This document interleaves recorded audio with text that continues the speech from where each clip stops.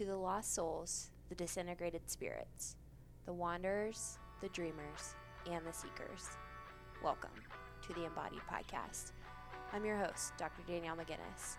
Our work in this podcast will be to foster healing, transformation, self-expression, creativity, and the development of consciousness. So with our intentions grounded firmly, let's settle in and do some integration work.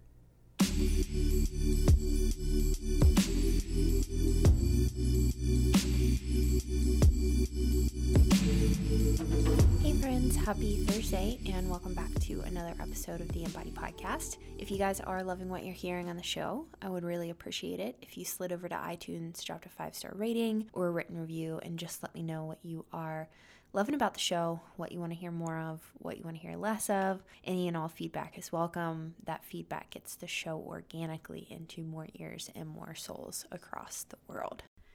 So what I want to go over today in the podcast is the difference when you're working with something in speaking of it as an event or as an experience. And so what I'm speaking of here, for example, is let's say I'm working with a client who is talking about a past event of depression. How is that different from speaking about and going into an experience of depression? And so I was really contemplating on this and thinking about, well, what's the difference between something as an event and something as an experience?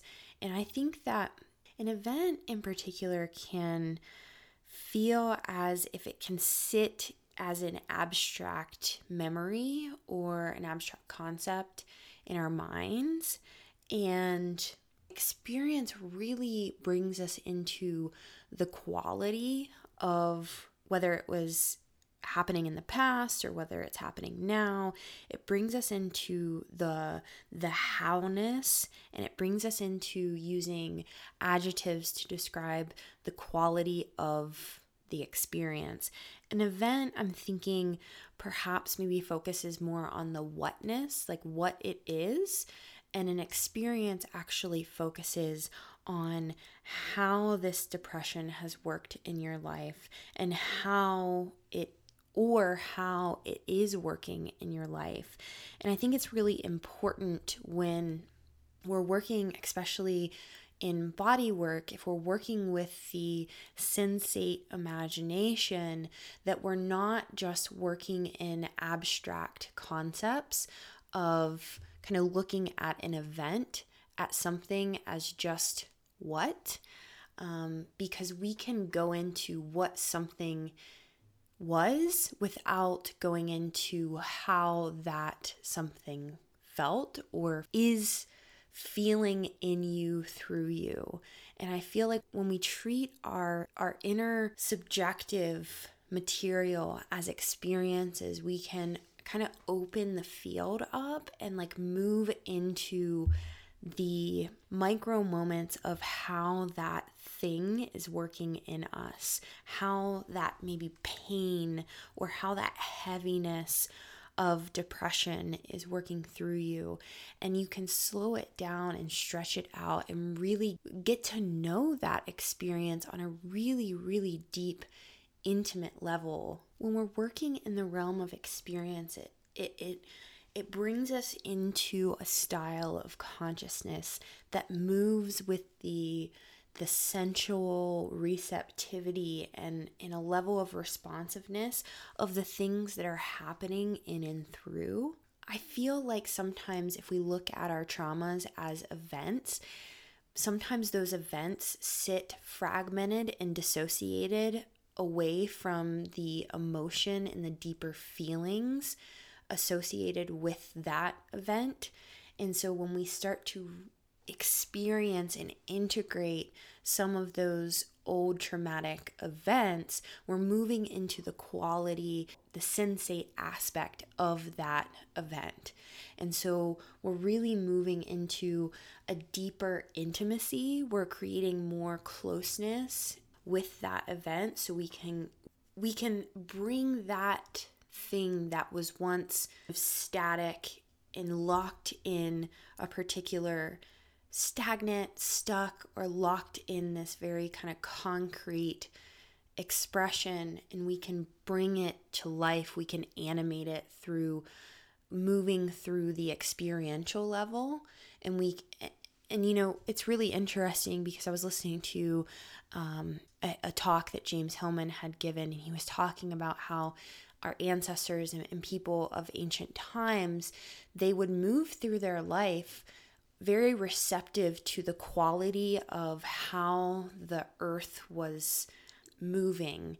And so they would describe the quality of the trees, or the quality of their skin, or the quality of the water, and based on that quality they would meet life in this very experiential way, because nature was animated around them. And that is really what I'm looking to do when I'm working one-on-one with individuals, is taking, instead of looking at the world in these kind of abstracted conceptual ways, we're bringing it to life in the just right way, titrating these fragmented, deadened pieces of memory or event and bringing them to life and experiencing them, and allowing the body to complete its affect cycle, complete its emotion cycle, so that things that were once stuck in the psyche as events now are able to be experienced through and integrated in the totality of things. And so I really was contemplating what it's like for us to start turning towards these things in our psyche that we look at as events, and turning them into experience, and what that does to the psyche, how it awakens, alivens, and animates the psyche and creates this inherent motion that brings us back into the flow of nature. And I just really think it's fascinating to sit and to contemplate how many of the things in our lives, really painful experiences, we haven't really even touched the quality of that experience, because we look at them as events. Really tough breakups become events in our lives rather than actually experiences. And so that's my invitation to you as I wrap up today's podcast, to take some time and contemplate and reflect on moments in your life that you've turned into events that feel kind of stuck or fragmented or dissociated, and what is required of you to turn those into experiences. Like, what emotions need to be alivened. For me in particular, I've found that using descriptive words, using metaphors, using imagery, using myth really allows us to bring these kind of deadened, flattened, conceptual, abstracted positions into a more alive and flavorful and rich experience. And that creates a sense of meaning with that experience in itself. So again, invitation to contemplate on maybe what that looks like for you. So with that being said, I hope you guys have a great rest of the week, and we will talk on Sunday. Bye, guys.